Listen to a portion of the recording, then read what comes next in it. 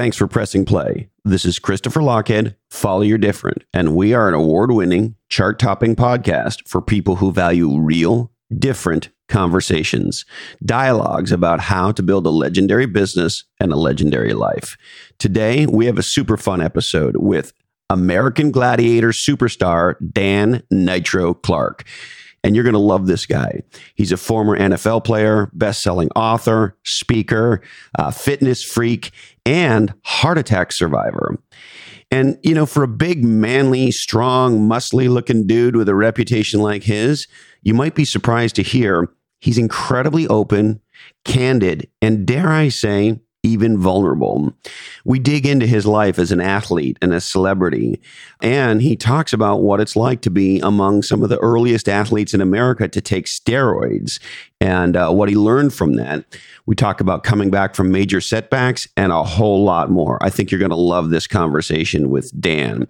Go to lochhead.com, Lochhead, for more on his books. He's got a couple of great books, including F Dying, How Cheating Death Kicked My Ass into Loving, Learning, and Living My Best Life, and Gladiator, a true story of roids, rage, and redemption. And he's also got a red hot new podcast out that I suggest you check out called The Gladiator Way. Now, I've been an advisor and on the board of about 50 venture-backed Silicon Valley startups. And what I can tell you from my personal experience is that legendary high-growth companies plan for success from the very start. And part of being successful is having a powerful, scalable business. It's a must-have if you want to be a category-dominating company. And that's where my friends at NetSuite by Oracle come in. If you want to take your company from the garage to the IPO and beyond, from 2 million to 10 million, from 10 million to hundreds of millions, NetSuite by Oracle is your platform for growth. Because with NetSuite, you'll get a full picture of your business, including finance, inventory, HR, customers, and more. NetSuite is everything you need to grow all in one place, right from your computer and, of course, your smartphone. NetSuite will give you the visibility and control that you need to make the right decisions and grow with confidence. That's what has made NetSuite the world's #1 cloud business system, trusted by more than 19,000 companies. To schedule your free product tour right now and to receive your free guide, The 7 Key Strategies to Grow Your Profits, visit netsuite.com/different. That's netsuite.com/different. NetSuite. Business grows here. Additionally, getting digital has become a top CEO priority globally. As a matter of fact, I personally believe there's going to be two kinds of businesses over the next couple of years, digital ones and ones that aren't around. And that's why my friends at Splunk are one of the fastest growing enterprise technology companies in history. You see, Splunk is the leader in data to everything. Splunk helps you bring data to every question, decision, and action. Visit splunk.com/D2E, as in data to everything, and learn how you can turn data into doing. That's splunk.com/D2E. All right, now, Dan Nitro Clark, hey ho, let's go.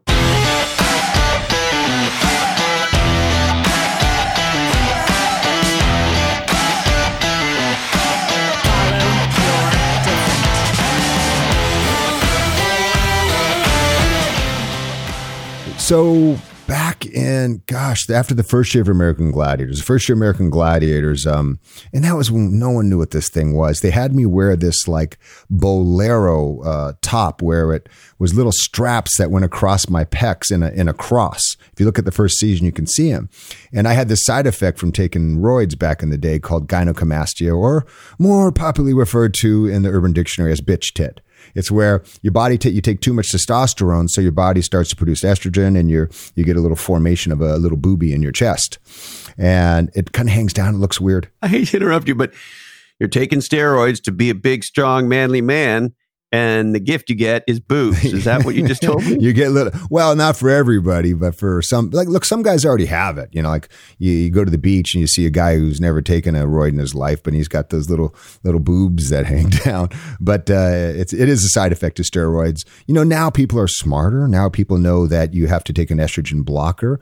But back in, you know, when I first went to the steroid doctor, it was back in 1982, and it wasn't something like it is now where, oh, steroids, yeah, I know what that is. A 12-year-old knows what it is. But back then, nobody knew what it was. There was no legislation saying that it was illegal. So I went to one of the first steroid doctors in America. I was here in California. So I was injured my freshman year of playing football. And I saw the dreams of getting a scholarship. The first guy from my high school ever to get a scholarship where I come from, Santa Ana, to a D1 school. I saw that dream evaporate. And I was training. I was trying to get back to, you know, a size where I could get a scholarship, and I couldn't do it. And I saw this guy in the gym. He was huge, man. And I was like, dude, you're huge. What are you doing? He says, like, I take steroids. And Chris, I had no idea what he was talking about. You know, I was like, what?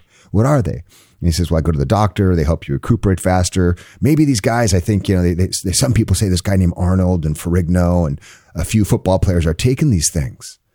And as a, 17-and-a-half-year-old kid, I graduated high school early. This is my freshman year in college. And I was wide-eyed. And I was like, what? Bigger, stronger, faster? Any side effects? No, man, I get it from a doctor. They're safe. So I went and saw one of the first steroid doctors in America up in LA. I went like the next week with him. I was 17 and a half, and he sent me home. He said, no, you got to be 18. I was like, damn it. So I waited till my 18th birthday. And my dad, I'll never forget, he gave me $172 to start my journey on hormones, on testosterone, so I could get that scholarship. Do you tell your dad what you were going to do?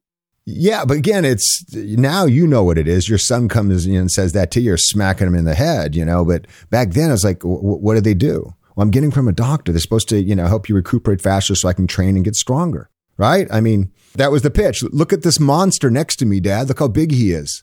And he says they help and they're safe. He's been doing them for, a few years. Well, okay, great. Go. He gave me $172. I went there and, he brought me in, did an examination, told me what they were and told me how to do them. And he opened this drawer, this cabinet, and all of a sudden, these gleaming lights hit and there was like this aria music, like, and it was all these bottles of testosterone. And he goes, okay, pull your pants down. Bam, right there in the cheek. I think he also supplemented some vitamin B, and he gave me a couple oral steroids. Back then, it was very common to stack them. You took a intramuscular injection along with something oral to get the biggest benefits. And the great thing about steroids is they work. Absolutely, do they work? But you got to train. How fast do they work? As much as you're willing to put the hard work in. And what I mean by that, Chris, is that you work your ass off, your body's going to recuperate faster than having to take all that time to repair. I think the fallacy in the misinformation is like, anybody who takes steroids is going to get huge. No, you're not going to get huge. You still got to move weight. Yeah, you got to move weight. It's just, look, you see these big guys and you think, juice heads, yeah, but it still takes in a tremendous amount of work and effort and diet. I mean, you got to go be willing to die every workout. I can't take steroids and drink IPAs on the couch and look like you or Dwayne The Rock Johnson or whoever. No. And by the way, and if you can, I'd like you to explain how, because I could get into that. Well, you know what? I always believe in first-person experience. If it's something that you want to do, you just get your levels tested, and it's much more regulated now. All these testosterone replacement clinics, these TRT therapy. I know quite a few executives here in Hollywood that are doing the TRT thing. Dude, you're on roids. No, I'm not. I am taking a TRT, testosterone. It's a steroid. Well, and I'm a huge UFC and MMA fan. And for a long time in the UFC, as you probably know, fighters, if they had a note from the doctor, could be on TRT. Yeah. And they're smashing each other in the head. It's one thing when baseball players are on it or whatever, but when football players or when these physical sports or combat sports and people's brains are getting rattled and stuff. It doesn't turn you into an Avenger. You know what I mean? You're not a superhero. It can add, maybe 20%. And that's the challenge, A lot of times, and I just had a conversation about with an athlete about this, and they were saying nowadays steroids, it's an intelligence test. When you're trying to pass a anabolic or PED test, it's an intelligence test. You can pass it. I mean, look at the most tested athlete ever, Lance Armstrong. He passed on every test. You look at Canseco, Bonds, they passed all the tests. They got busted when Balco, the organization, when they raided them and they found their names in there. So it's just an intelligence test. But I think, I don't know, man. Sometimes I just say, you know what, let it go. Just let people do it. It's your choice. If you want to do it, go do it. And then, hey, Ricky, Dave, Bob, Mike, Lisa, you have the choice. You want to do it or not? Or, you don't do it, but just people are going to cheat. People are going to try to find a way to get that competitive advantage. And that's just a society that we live in. People want to be seen. People want to stand out. They want to be special, and they'll do, what it takes to get there. Now, I remember there was a documentary, you probably would remember the name of it, a little while ago, some bodybuilders trying to build the case that steroids weren't actually bad for you at all. And that, to your point, everybody should be allowed to just have at it. In the sense that, the TRT, it's like this. So you go into the doctor, right? And the doctor looks at your testosterone levels. And if they're below a certain marker, below 350, 400, they can legally prescribe you something to get you back up into an optimal range. So you're what other people have your age that you're competing against. Right? Maybe genetically you didn't have the same, maybe for whatever reason that you don't have the same amount. So it puts you on a fair playing field. So in that sense, I don't know if there's a lot of harm. I think the harm comes when you start to do monstrous levels, with anything, excess. And there's equally when you have low testosterone, there's, increased cardiac incidences. There's, all these other side effects as well on both sides. Too much, too little. And the idea, is to be in the optimum range. Just like if, you're diabetic, you needed insulin and you're not going to go. Right. And so, what have you learned through all of your ups and downs with this issue? Well, are you talking my ups and downs in life, General Chris? Are you talking about just in roids? You have had more lives than most 5 dudes combined, but we'll maybe get to some of that in a sec. But I mean more about sort of how you think about steroids now. I learned the simple things, they make your balls shrink. Simple. They make you get small balls. That'll be the soundbite. You get small balls. Well, just because your body's not producing testosterone itself because it shuts down. I've also learned that there are side effects, but I also learned that when you get on it, you start a train that's hard to get off because when you get off, you're at a negative level of testosterone production. So if you were producing, 400 before, you bump it up to 2,000. And then when you go off of it, because your body says, hey, you're putting this in me. I don't need to do this. I don't need to make this. So it stops making it. Then you're really, really low. I've also learned that it gives you thicker blood. So you have to be careful, with operations because there's blood clots, there's heart attacks. I've also learned that it increases your red blood cell count, which also gives you sticky blood. So I think a lot of these wrestlers and football players you see dying at a young age, my belief is that they're doing light amounts of testosterone thinking that it's not going to hurt them and they're not monitoring correctly. And all of a sudden, bang, you're done. You have a stroke, you have a, heart attack, you have something. And then if you say, okay, well, that's off the table, how do you think about supplementation? It's a massive industry. There seem to be some legitimate things and a lot of ridiculous bullshit elixir things. And so how do you as a professional athlete think about that part of the nutrition game? Well, for me, again, I don't think, testosterone's off the table. Not for me. I'm very low right now, and I'm going to go see a friend of mine at Novus here in Southern California because I just went and got the test. I'm down in my 200s. So I'm taking something which is a precursor to testosterone called human chorionic gonadotropin. And what that does is it causes your body to make more testosterone naturally to see if I can get back to a good level. I'll know if I do. If not, I'll go and take TRT and monitor it closely. And what about things like DHEA or things along those lines? Did they not just give it enough of a bump to make a difference? No, not really. Especially since my endocrine system is so jacked when I was young, from doing it for, 20 years. But so I'm not opposed to that. I'm not opposed to trying to live optimally. What I am opposed to is for people saying, 100% natural. Look at me. Just follow my program. You can look like me. You can run like me. Just do what I do. And then someone's doing that, male or female, and they're not getting near the results. And they feel like they're doing something wrong, that they're inferior because no one's, pulling back the curtain and saying, this is how you get the gains that you want to get gains.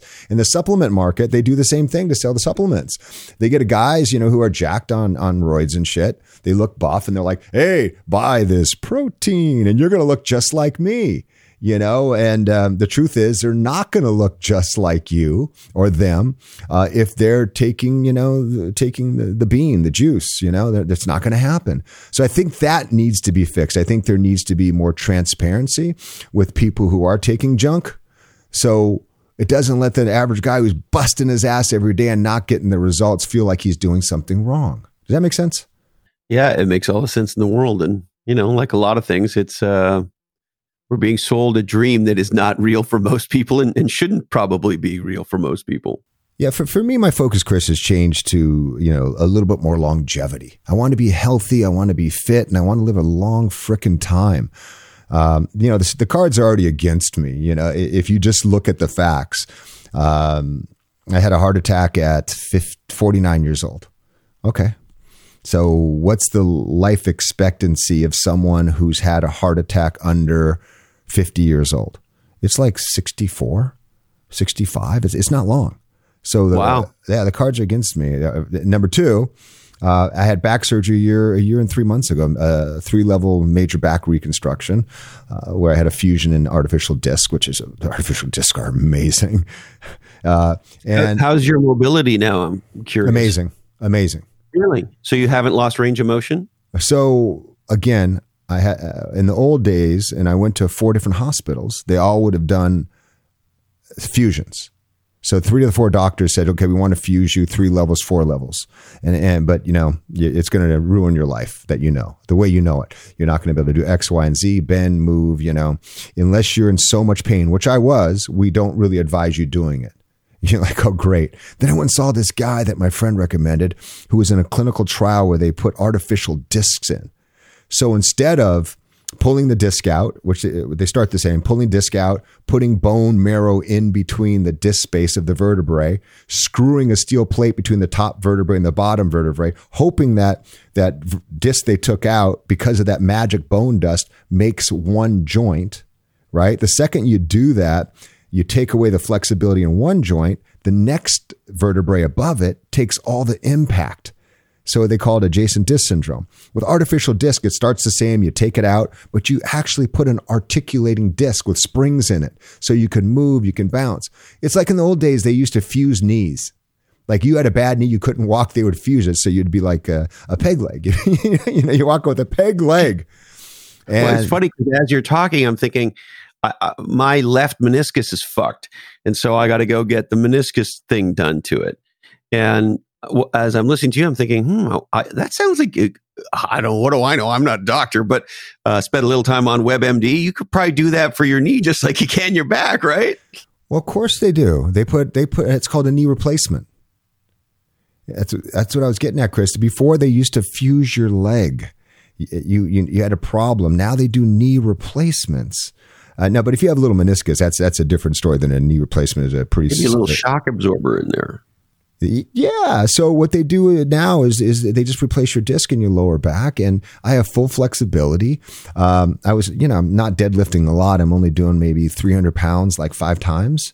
So it's not a lot of strength where I was before, but I'm playing tennis, I'm playing pickleball, I'm jump roping, I'm running, and I can do anything I want to do again. I did yoga this morning. I can bend down and touch my toes. I'm 55 years old, and I have 3 levels in my lower back that would have been fused, but they're replaced with disc. It's amazing.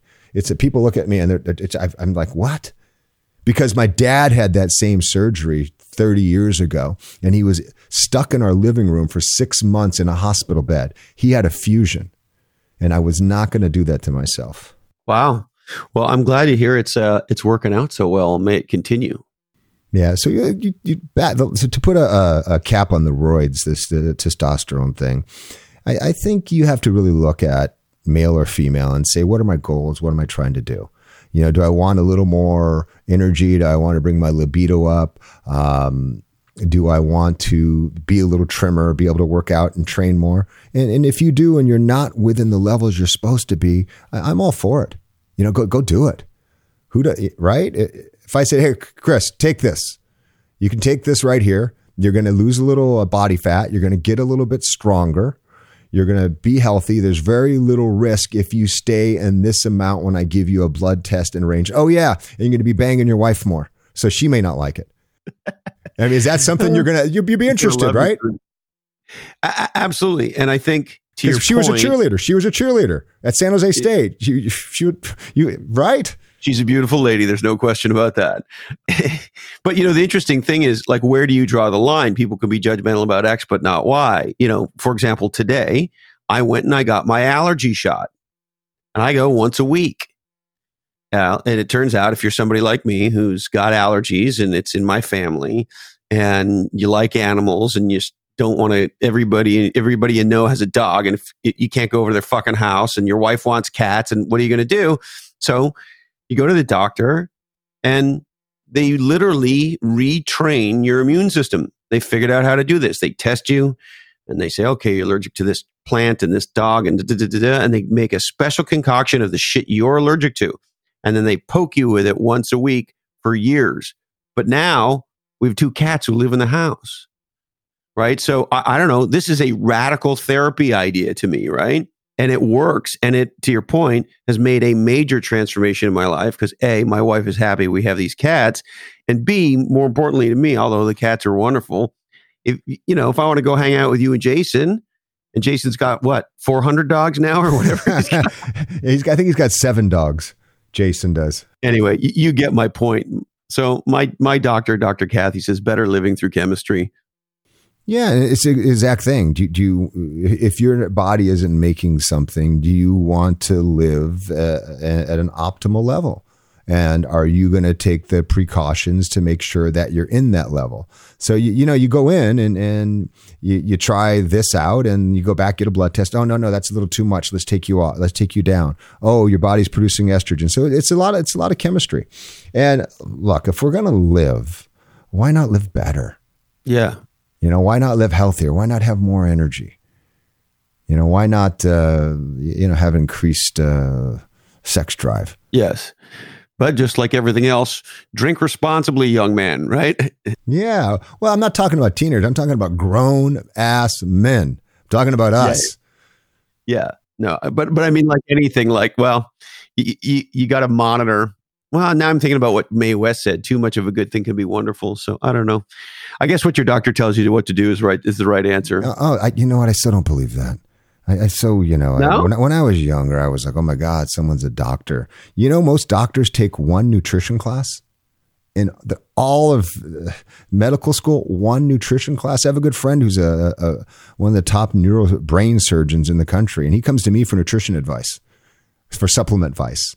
We don't study that. Look, I can open up your brain. I know every single thing. I can save your life, but I don't know what I'm supposed to eat. I don't know what's better for me. I don't know what, so the fact that these doctors just, that know everything. But yeah, look, if I don't have to get my colonoscopy.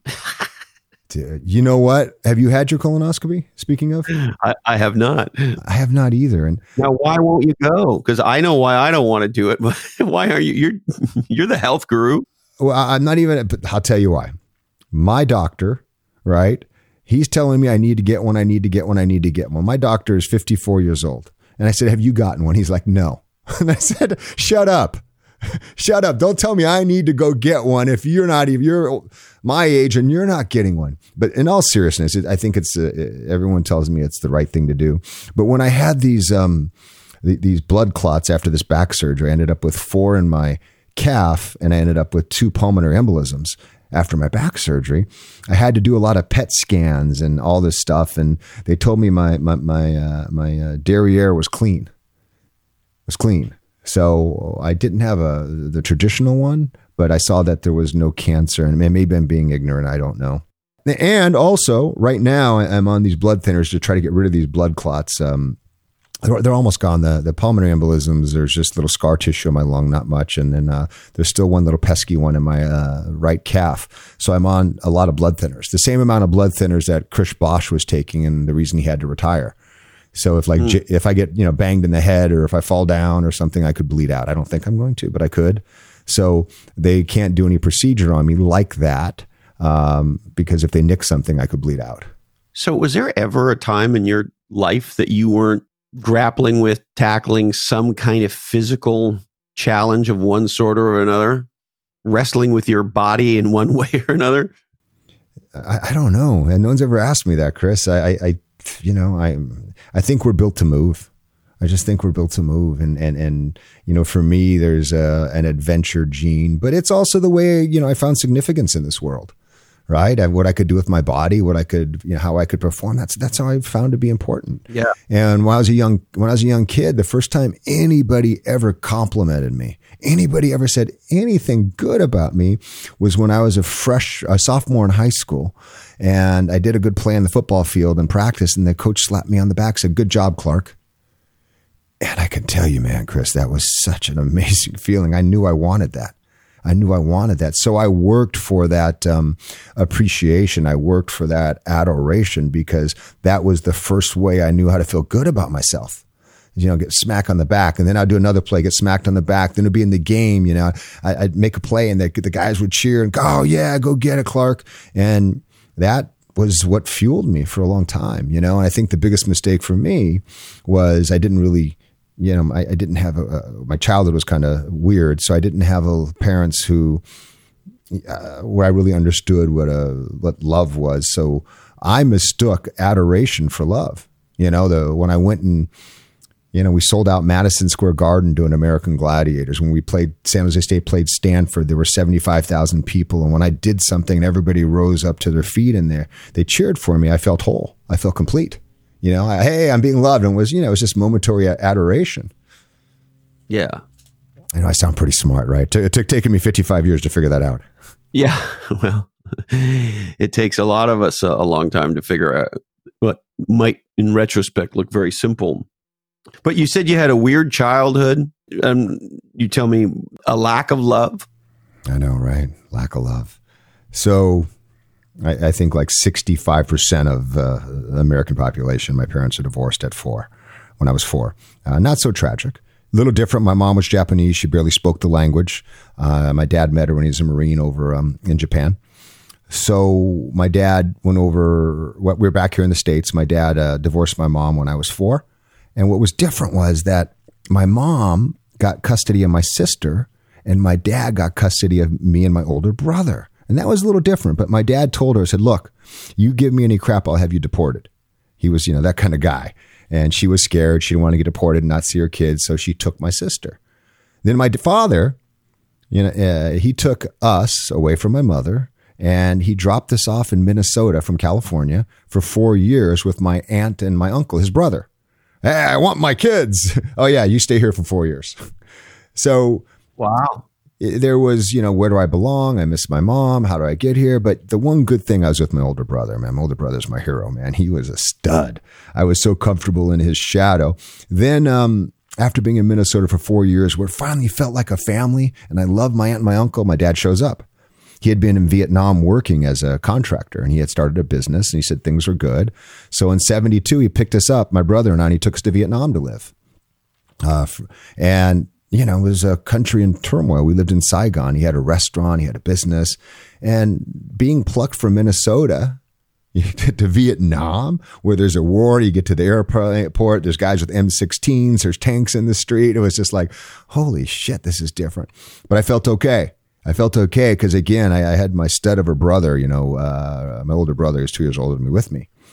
And we lived in Vietnam for 2 years. And then the country started to fall. And at first, my dad was like, look, we're Americans. We've never lost a war. We're not going to, we're staying here. I've got my business, my life here. But right around December of 73, and the country fell in 74, I think March, April, he just said, look, it's too dangerous for you guys here. I'm going to send you home to your mother in Orange County. Your dad moved you to Vietnam in the back quarter of the war, back third of the war. The war was still going on. Yeah, absolutely. Right before the country fell. I mean, the country, and again, his mind, he was a Marine, but he went over there as an American civilian. But, and I think the American mind too was like, we've never lost a war. We're not going to lose a war. It's safe to bring my kids here. We lived in Saigon and we lived in a compound, and it's going to be fine. We'll figure this thing out. Right. And when it got really dangerous, he said, I got to send you guys home. This was like December 14th of 73. And, the night before we were leaving on the plane the next day, my dad left my brother and I alone at a friend's house, a 3-story house with a flat top roof, kind of the European houses, not the A-frame types where they have like the patio on the roof. And we went up there and we were playing and we're goofing around. And my brother, I dared him to kick this wire, this big electrical wire that was hanging over the patio area. 3 stories up, and he kicked it, and it was live, 80,000 volts. So he got thrown back, hits the ground, and he basically died in my arms. So this is my hero, my rock. So, and what age are you at this point, Dan? I'm 10. My older brother's 12. Yeah. So at that time, I was there with my father, and until the day he died at 58, he never had a conversation with me about that. Hey, it's going to be tough for you. It's going to, this is your brother. It's going to hurt. He was so lost in his own grief, so lost in his own misery that he would just drink and cry. So at 10 was the age I started drinking. My dad owned a little restaurant in Saigon. At night, I would go into it because we lived upstairs above it. Why wait, Dan? You might as well get right to it. Yeah, right, with alcohol. Well, because at 10, I saw I had this pain inside of me, and I saw how my dad dealt with pain. He dealt with pain by drinking. And I thought that's what you did. So late at night, after the bar would close, I would go sneak in, or early in the morning, and I'd open up a bottle of vodka and I'd start drinking. It just was, look, I didn't have anybody to console me after his death. My mom was Japanese. She barely spoke the language. So I learned to take care of myself emotionally. I learned that, big boys don't cry. I learned you don't talk about your feelings. I learned you sucked it up. You just sucked it up. And I think that was the thing, look, nobody can hurt me. Nobody's going to touch me. And I think that was the whole idea why, I wanted to be bigger, stronger, faster. I wanted to have this meat suit on. Yeah, I was just going to ask you, I've heard you call it a meat suit. I call it a meat suit because, and I wasn't cognizant or aware at the time. It's only through time and reflection, when you lift the hood up and you look under, can you say, oh, wow, that makes sense. That's why I did that. That's why I did that. I think I was trying to protect that little kid inside, who lost his hero. I was trying to protect that little kid inside who was in pain, and no one told him that it's going to be okay, that they loved him, that they needed him, that the world was still going to go on, and that I was going to be okay. Your brother effectively dies in your arms at 10 years old, and your father says nothing, and we just get on with our lives. You go back to school, he gets on with his life. Right. Well, he shipped me back to America. I'd live with my mom by myself. So at 10 years old, I'm flying across, 3 stops back to California to live with my mother.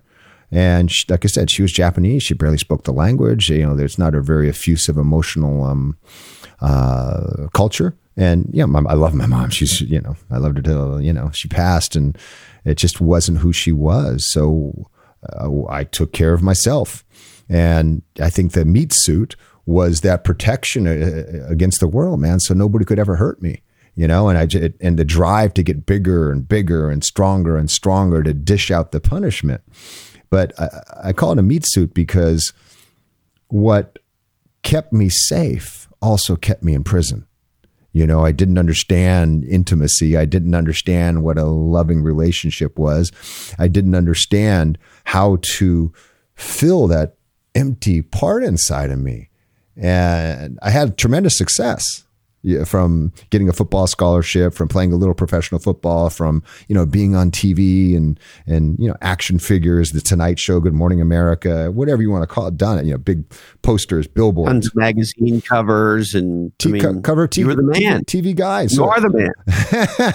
But at a young age, right? I mean, that's the other thing. As a young athlete, I mean, you were getting a lot of accolades and a lot of recognition while you were still a teenager. Yeah. Well, out of high school, nobody wanted me.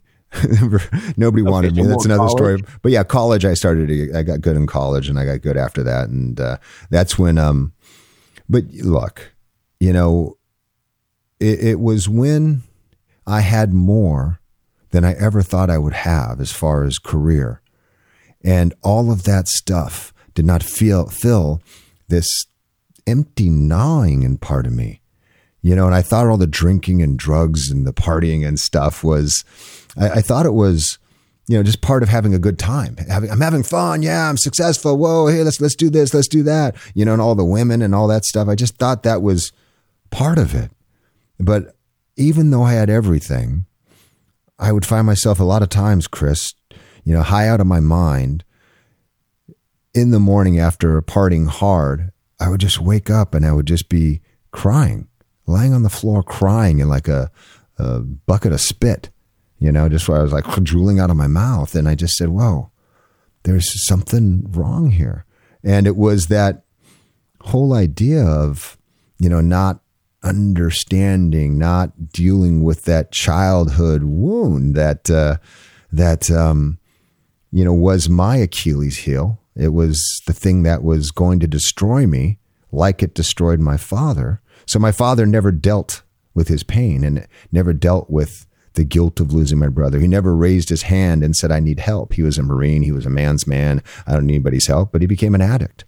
Alcohol, then it was cocaine, then it was opioids, a bunch of rehabs, and eventually died of an opioid overdose. And, I knew I had to raise my hand, because how can you have everything you want, Chris, and wake up on the floor crying? More than you've ever thought, just like something's wrong. So that's when I raised my hand. And it was a time when, therapy and that, just wasn't like it is now, where it wasn't as accepted. And I said, look, I need some help, man. Something's wrong.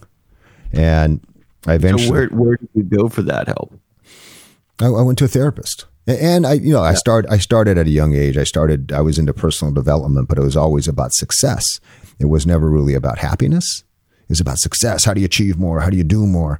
But it wasn't about how are you happy? How do you find fulfillment? How do you find contentment? How do you find, inner peace? It's always about go, go, go, go. I was on that hamster wheel. Look, that's the answer, right, Dan? More stuff. If you just have the right cars. Dude, Chris, I subscribed to that for a long time. And I still, sometimes I'm a victim to the marketing out there. You have this outfit, you buy this bag, you buy this car, you're better. And still, it's been a lifelong journey. Look, I got married in my mid-30s because I still felt like I was missing something. And nobody, everybody was talking about, true love. True love. When you find true love, you'll be happy. And I'm like, I'm missing something. So maybe it's true love. So I met a girl, had a good family. Her parents have been married a long time. And I said, hey, I'm going to give this a shot. I'm going to give this a try. Maybe true love is it. I don't know if I really truly love her, but maybe a committed relationship, maybe monogamy, and maybe that's it. And I can tell you, that obviously didn't end well. And, and that's what my personal evolution has been since, I've was as a young kid, is to try to learn to walk towards a place I want to go, to try to learn to be whole, try to be a human being where, I can find contentment and fulfillment and meaning and purpose in my life. And I feel like the last 5, 7, 8 years, I finally found it. And it's a beautiful thing to wear. It's a beautiful thing to sink into. I mean, so clearly you're a guy who's unpacked a lot of Samsonites. And were I to find myself in a similar situation, how do you unpack those Samsonites? You've walked through tremendous fire around loss and personal pain and suffering and physical pain and suffering. And you decided to go do some serious work. And so maybe tell me a little bit about your thoughts on how to unpack those Samsonites. I think you hit the nail on the head when you said serious work. I think too many times we look outside of ourselves. We look for something to heal us, some magic, especially in this day and age. What's the hack? What's the hack for happiness? What's the hack to feel better? What's the hack to love myself? And it's a lot of little things done repetitively over time that I think that heals. But the first thing is awareness. Look, something's not right. I'm not happy. Let me sit in that and not go buy another car, not go buy another home, not go, have 7 drinks tonight, not go and, smoke a big bowl and just forget about it till tomorrow. So you have to be able to be willing to sit in that and be aware of it. And, for me, the way I've overcome understanding loss is like with my mother. She died about 2 years ago. And I finally really understood the cycle of life.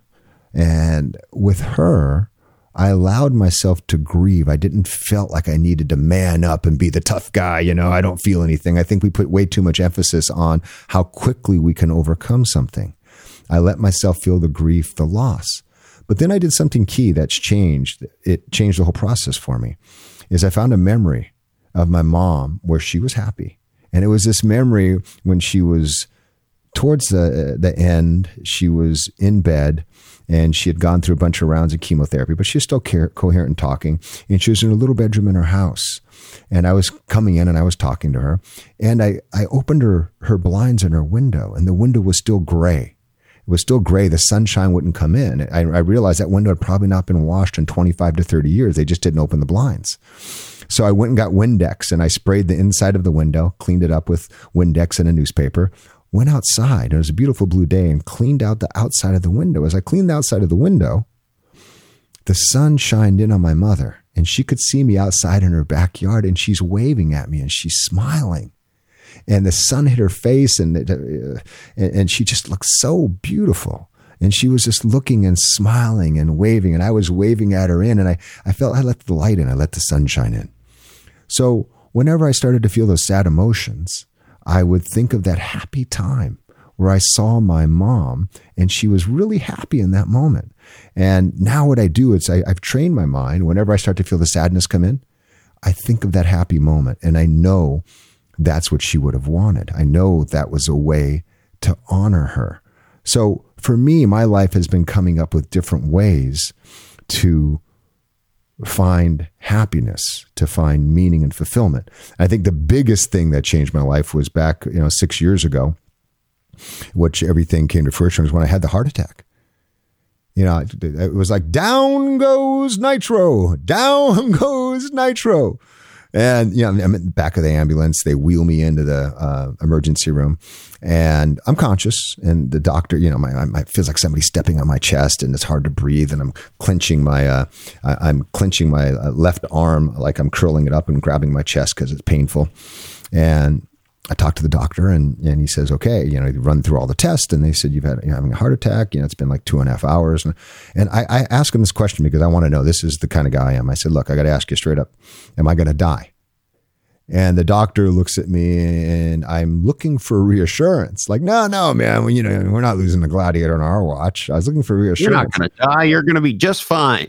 Right. That's what you want. That's what you want. And instead, he just kind of looked at me and said, look, you've been having a heart attack for 3 hours. We're going to get you into surgery and we're going to do everything we can. And in that moment of not knowing if I was going to live or die, I got, to me, what were the answers to my life. And the way that presented it itself was the only thing that was important at that time. It wasn't the house, the size of my home. It wasn't the plaques on my walls. It wasn't, the German cars in my driveway. The only thing that mattered to me is that I wanted the people I loved close to me, and I wanted them to know how much I loved them. And that right there was just so profound, because I didn't really care about that much before that. That's my family. Yeah, they're people, great. Oh, hey, great Christmas. I'll see you. Hey, sis, oh yeah, I'll see you. I just didn't have those roots into them. You were busy. I was busy, and my friends as well. So when I survived, obviously, I decided, you know what? That was the most damn important thing to me. I have to move that up on my list of values and what's important. Right. And I have to design my days and my life where I put a lot of time in that bucket, because that's what was important to me. And I also, learned not to waste time on things that are not important with people who are. And that's the hardest one. Say that line again. Don't waste time on things that are not important with people who are. We get so caught up in wanting to win and being right and being triggered by our past and, sticking up for ourselves and defending, and over stupid things. Oh, you left the dishes out. Oh, you didn't do this. And it's just like, do not waste time on things that are important with, or are not important with people who are. Such a powerful one. And we can just give it up. Yesterday, my wife, Carrie, and I got into a dust up. I like how you say that, a dust up. Well, she's very feisty, right? She's Sicilian and shit. She wants to, smash me. And, I can be a little uppity. So anyway, if you had seen us together for that sort of 45-second interaction, you would have thought, A, it was a horrible interaction, and B, we probably have a terrible marriage. Anyway, I was in the process of leaving. I had to go, so I left. I come back 2 hours later or whatever it was, and she literally looks at me and she says, "We good?" I said, "Yep, we're good." We gave each other a hug and a kiss, and that was that. So what? We both behaved badly. I apologized. She apologized. Done. I like the way you're able to put it behind you. What would alarm me in that situation is that you guys brush stuff under the covers, under the carpet, and you don't deal with the core issue. So if you do not deal with the core issue, then there's a high likelihood that same argument's going to happen over and over again. So here's the thing. We made this commitment to each other. Shit does not linger like a fart in an elevator. Once it's handled, and we never go back to it. No lingering.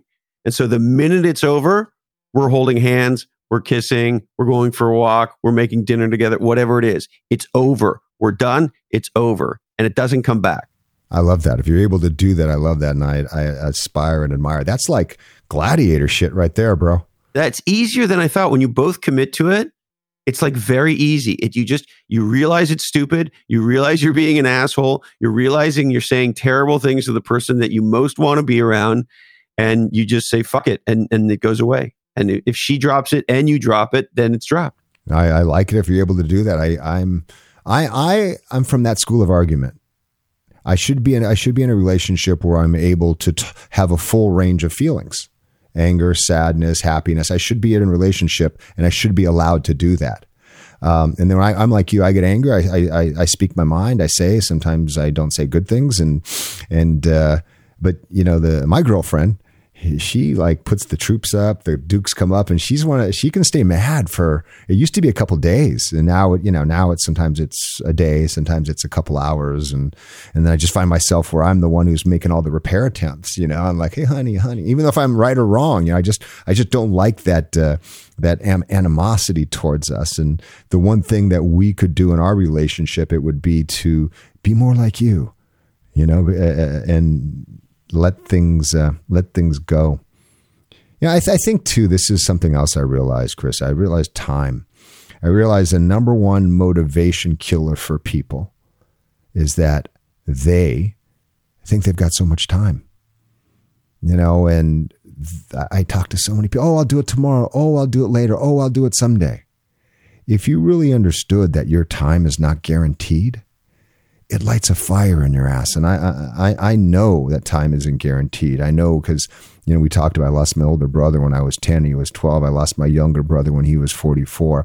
I lost my dad when he was 58. I almost lost my life when I was 49. And I almost lost my life again 15 months ago when I had the pulmonary embolisms. And once you realize that time is not guaranteed, that you may not get tomorrow. You look at Kobe Bryant, 41 years old. He thought he had time. He did so much in his life.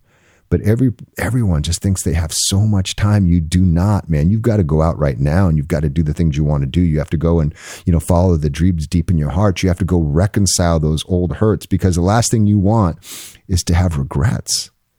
Have regrets when your time comes. Yes. And our time's going to come. And there's a very good chance it's going to be a surprise. Look, I've seen it, man. But if you live, by that philosophy, that time isn't guaranteed, and it's not cynical. It's not cynical. I talked to my girlfriend about this. I say, look, like we were talking about earlier, Chris, I said, look, I've had a heart attack under, 50 years old. I've had blood clots. I've had all this shit, if I didn't know me, if I didn't know me that I had 9 lives, I would, if you talk to a doctor, okay, here's this patient, 49 years old, heart attack, 54 years old, 4 DVTs in his leg and 2 pulmonary embolisms. How long is this person likely going to live? And the guy's going to say 10 years. So I'm super healthy. You add another 10 years. And it's not cynical to think like this. It's just looking at the data. Right. And so this doesn't make me sad. I don't get like, oh my God, I only got 20 years. It lights a fire under my ass. I think, look, I could only have 20 Christmases left if I'm lucky. Right. Right. I can have 20 trips, good vacations left if I take a 2-week one each year. What do I want to do with that time? And when you have that kind of focus and you value time that way, it makes you very, very clear. Like I've had 3 bucket trips that I've wanted to take all my life. Bora Bora, safari in Africa, and Nepal. And when I was in my 20s, late 20s, 30s, I had the money to go to Bora Bora. I said, oh, no, I'm going to wait. I'm going to do that someday. And 25 years later, I had never gone. So I was a someday guy, even though I'd done a lot. And so I've also taken that word someday out of my vocabulary. Now I'll say, okay, yeah, next year I'm going to calendar this. And when you have that approach, it lets you be laser focused. Okay, I need to get to Bora Bora. How am I going to get there? Well, that means I have to say no to X, Y, and Z. That means I need to save X amount. So, and I ended up going to Bora Bora with my girlfriend last March or May, and I'm going to Nepal this fall. Getting shit done, Chris. You sound busy. I hate that word busy. I don't mean it in a negative way. Like busy, like you're getting after it, like you're getting on with it. Yeah, busy to me is just, I just hate that word. I don't mean it in a no. When I coach people, like they say I'm busy. I'm so busy. I'm so busy. I'm so busy. I'm like, well, what are you doing? Oh yeah, fair enough. Like, what are you doing? Well, what I'm taking my kid. We're going away for this weekend. I've got school. I said, so what you're really saying to me is your life is chock full of great things. Oh yeah. I said, drop that freaking word busy and switch it for my life is chock full of great things. And, people are busy because they try to manage time instead of manage their focus. When you manage your focus instead of manage time, then you get shit done. That's something that Kobe Bryant and Michael Jordan's and Dwayne Wade's guy named Tim Grover, he talks a lot about that. And we had a conversation. He was saying like, look, I never managed time with them. I always managed focus. And I said, wow, you know what? Distraction to me is the gatekeeper of dreams. Distraction in our day and age is the gatekeeper to your dreams and happiness. So it's another way of saying manage focus, because we can't stay focused for, 2 minutes. We get that pull to pick up our phone. We get that pull to buy something. Manage your focus. It's interesting. When I need to get something done, that's exactly right. I sit there, like, for example, writing. I sit there in a place I'm comfortable and very, very happy. I put on headphones because I like music when I write, and like I'm just going to disappear, and I'm going to stop doing this when I'm done doing this. And that might be 20 minutes and it might be 2 hours, but I'm just going to sit here and you can't have notifications on, and you can't, none of that shit, right? You can't check fucking Twitter or stupidities. Well, what's beautiful about what you said is you have a ritual. I'm going to put my headphones on.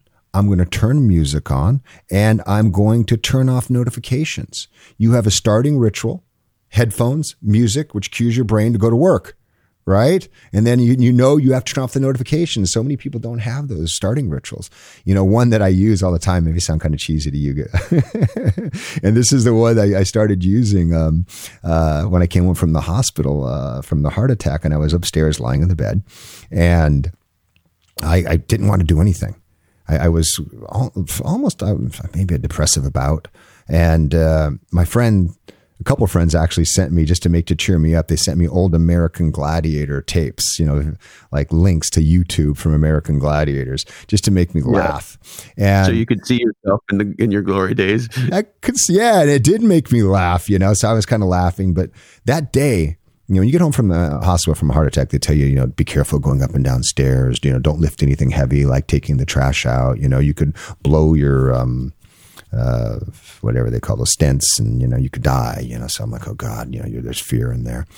And so I'm laying in bed. I hadn't done anything that day, and my goal for that day was to walk down the 24 stairs in my house down to my refrigerator and not die. That was my whole goal, but I couldn't even get myself to do that. Always a good goal. Yeah, it was a good goal, but to get up and do and move something, So they kept sending me these things, and the one thing I noticed was that before every event in American Gladiators, and like any sporting event, any event that you do, there's always a countdown sequence. And we had this referee named Larry Thompson, and he would always say, "Gladiator ready, contender ready, 3, 2, 1, go." And I remember, whether I had my jock strap on or not, whether my shoes were tied, regardless of what happened, whenever he did that, gladiator ready, contender ready, go, 3, 2, 1, go, I always got up and I started jousting, firing tennis ball cannons, putting lights out, being Nitro. Right? So I said to myself, I wonder if that's going to work. And so I laid there in bed after my heart attack, and I'm like, gladiator ready, contender ready, 3, 2, 1, go. And I sat up in bed and put my feet over the edge of the bed. Then I was like, gladiator ready, contender ready, 3, 2, 1, go. I stood up, walked over to the stairway, did it again, gladiator ready, contender ready, 3, 2, 1, go. And made it all the way downstairs, touched the refrigerator, and I didn't die. And I used that over the next few... You didn't blow any stents out? No, I used it the next few weeks. Like the next day, my goal was, to touch my mailbox and not die. And I used the same thing, gladiator ready, contender ready. And the next day it was to walk to my neighbor's house. And the fourth day it was to walk down to the corner and touch a stop sign. Each day, I just worked to push myself a little bit further. And I think where, a lot of people get stuck is, and they get stuck in the gap of where they are now compared to where they want to be. And it becomes too overwhelming. But if they can just, you can just take that little step. And I remind myself that all the time. I don't use gladiator ready too often, maybe sometimes before sex now. Gladiator ready. Kim, you be the contender. Contender ready. 3, 2, 1, go. And then it's over. 3, 2, 1, over. Oh, fuck. Well, Dan, it is awesome getting to know you and getting to hang out with you. I really appreciate your time. Is there anything else you'd like to touch on? No. I'm good if you're good. Anything else you want to touch on? I just want to thank you. And I'm glad you're podcasting.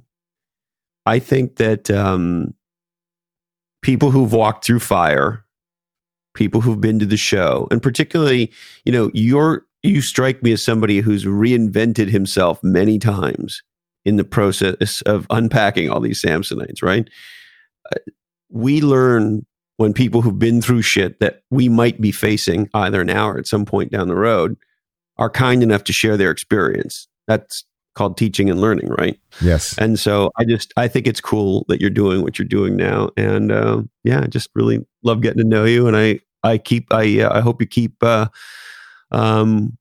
keep going at it with podcasting. I think you got a great voice, and you got some good shit to share. One thing, Chris, I love people. I just love people. I love the human interaction. And, I like my girlfriend, like whenever we go someplace, I talk to everybody in the airport. I talk to everybody at the restaurants. I talk to everybody on the plane. She's like, oh my God, you talk to everybody. You and me both. Yeah. I think that's why we both found podcasting. You much earlier than I did. 10-part series just talking to each other. Yeah. I love people and I love talking, and, from having addiction issues, from having abandonment issues, from having anxiety issues, from overcoming all this, from having, where do I belong? How do I find love? How do I find meaning? How do I find happiness? I talk to a lot of people, and I've always found that I learn a lot more from people in their failures than I do of their success tales. And I think that's the most interesting thing, because exactly what you said, man, you learn from people when they fall down and how they got back up, because it's going to happen to all of us, man. It's going to happen to all of us. Everyone's going to get punched in the stomach. Everyone's going to go through something unexpected, whether it's divorce, losing a business, heartache, losing someone in your life. And how do you find that resilience? How do you nitro up? How do you come back? And that's a lot about what I talk about on the Gladiator Way. Me and Jason, I didn't know how to say his name. Jason D. I just call him Jason D. DeFilippo. Hey, I'm so grateful for you having me on, bro. This has been great. Thanks, Dan. Come back anytime. And as Joey Ramone said, hey ho, let's go. All right, do epic shit, brother. Thank you. Well, I sure hope you enjoyed that conversation with Nitro as much as I did. What a compelling and articulate and engaging guy. I really appreciate that time with him.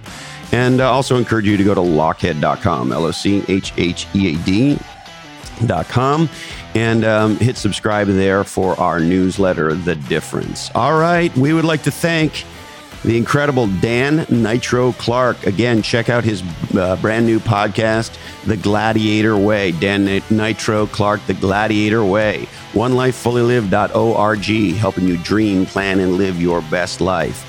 If you're in marketing, why not check out my marketing podcast, Lochhead on Marketing. It's sort of the opposite of this podcast in a lot of ways. It's short. Each episode is focused on one topic, and we dig into that topic and get out of Dodge. So if you want a quick bite of marketing madness, check out Lochhead on Marketing. Dushka Zapata's best-selling book, How to Be Ferociously Happy, and other essays. She's one of my absolute favorite authors. She's our most regular or reoccurring guest. She was our first guest. I love everything about her. Dushka Zapata, check out her writing today. Growwire.com. It's what legendary, entrepreneurial, growth-oriented folks are reading. Check out growwire.com today. My friends at Spiro.ai are the proactive relationship management company, and they want to help you sell more. Check out Spiro.ai. My friends at Atranet have been building custom websites for B2B companies in Silicon Valley for over 20 years. Check out atre.net. All right, I need to remind you that today's information is provided to you solely for informational purposes, and this oddcast is the sole property of the Lochhead Oddcast Network. We need to remind you, if you haven't changed your mind lately, how do you know you have one? Don't forget to cultivate your inner warrior, support your local athletes, buy John's Crazy Socks, tell 2 people you love about 2 podcasts you love. Remember, most of the world is not enjoying podcasts right now. Listen to Blue Rodeo, and only buy pasture-raised free-range eggs, because chickens are people too. All right, thank you, Candy Dandy. I love you, Mom and Dad. And hey, Colin, this oddcast really ties the room together, doesn't it? Today, our deepest apologies go out to Dr. Larry Nasser. Sorry, Lar, we just ran out of time for you. That's it, my friends. Thank you for investing part of your life with me. Stay legendary, and until we're together again, follow your different.